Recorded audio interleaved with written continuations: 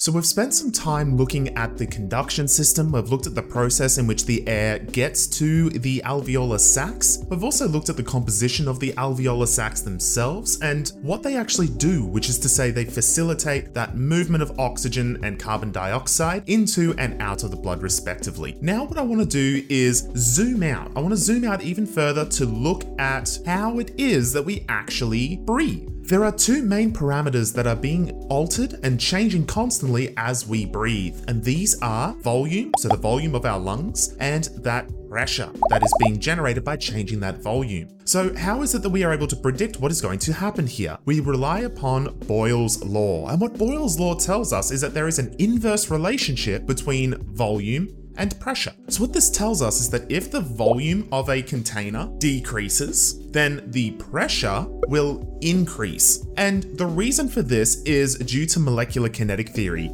So gas molecules are constantly moving and bouncing around randomly. When they are bouncing around, they're going to collide with the walls of this container. So looking at our example image down here, we can see that we have these sort of small balls bouncing around in this enclosed container. If we decrease that volume, what that tells us is that those little balls are going to be bouncing around and hitting the container more frequently. And that, in essence, is pressure. The process in which we are changing or altering the volume of our lungs is reliant on many other muscles and processes. So in order for us to, say, move our diaphragm and move our rib cage, we want the lungs to follow suit. So this is where we rely on something called an interpleural pressure. So we have this pleural cavity and it is a lower pressure when we compare it to the pressure inside of our lungs. How this works is essentially like a suction cup, and it allows the lungs to sort of stick and hold onto the sides of your chest, essentially, so that if your ribs and chest move outwards, your lungs will move outwards as well. Now, this is very, very important when we look at the process that occurs when we try to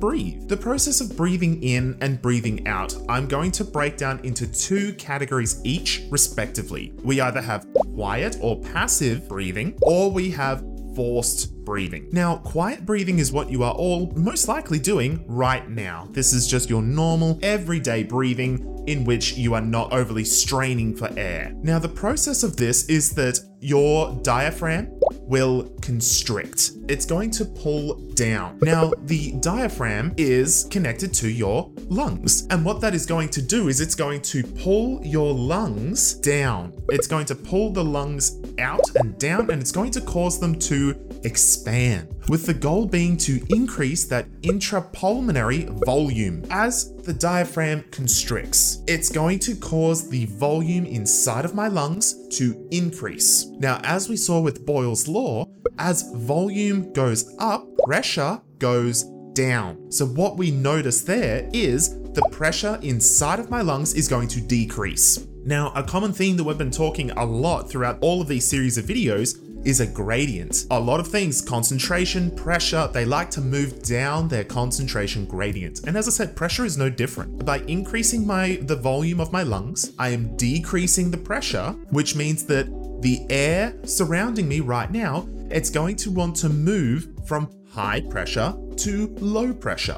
So it's going to want to move in through my mouth and nose, down through my pharynx, larynx, trachea, down to my alveoli, until that pressure between the air and my lungs is the same. Now, when we look at quiet expiration, it's essentially the opposite of what we saw with inspiration. But an important thing to keep note of, and this is something we're going to be discussing further in the next series of videos, is lung elasticity. So what's going to happen is when we want to quietly exhale, the diaphragm and our rib cage, those intercostal muscles there, they're all going to relax, and the lungs are very elastic. They're sort of like a balloon.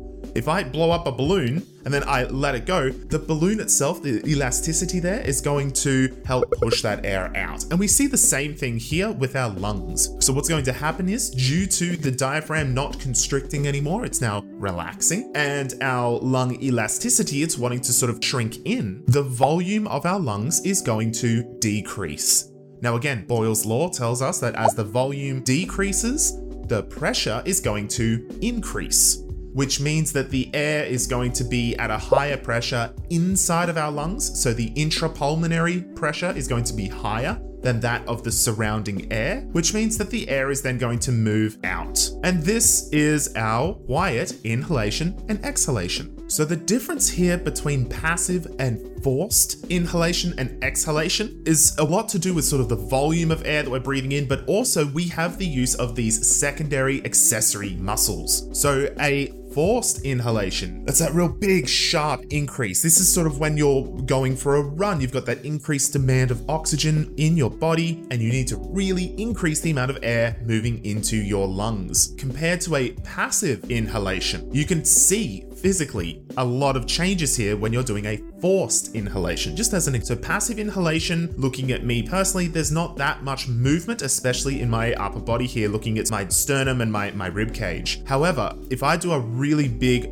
forced inhalation, what we see here is my rib cage being pulled superiorly and anteriorly. It's moving up and out and really expanding. We really want to stretch and increase that volume of those lungs as much as possible, because the more volume we get in those lungs, the more pressure will decrease, which is going to inevitably allow more air to move into my lungs. Now, when we're looking at forced exhalation, what we are looking at here is essentially our abdominal muscles to push up against the diaphragm to help push and empty those lungs, to try and reduce that volume, to increase that intrapulmonary pressure, resulting in exhalation. So we've got a few examples of some of our accessory muscles here. So for instance, we're looking at our sternocleidomastoid.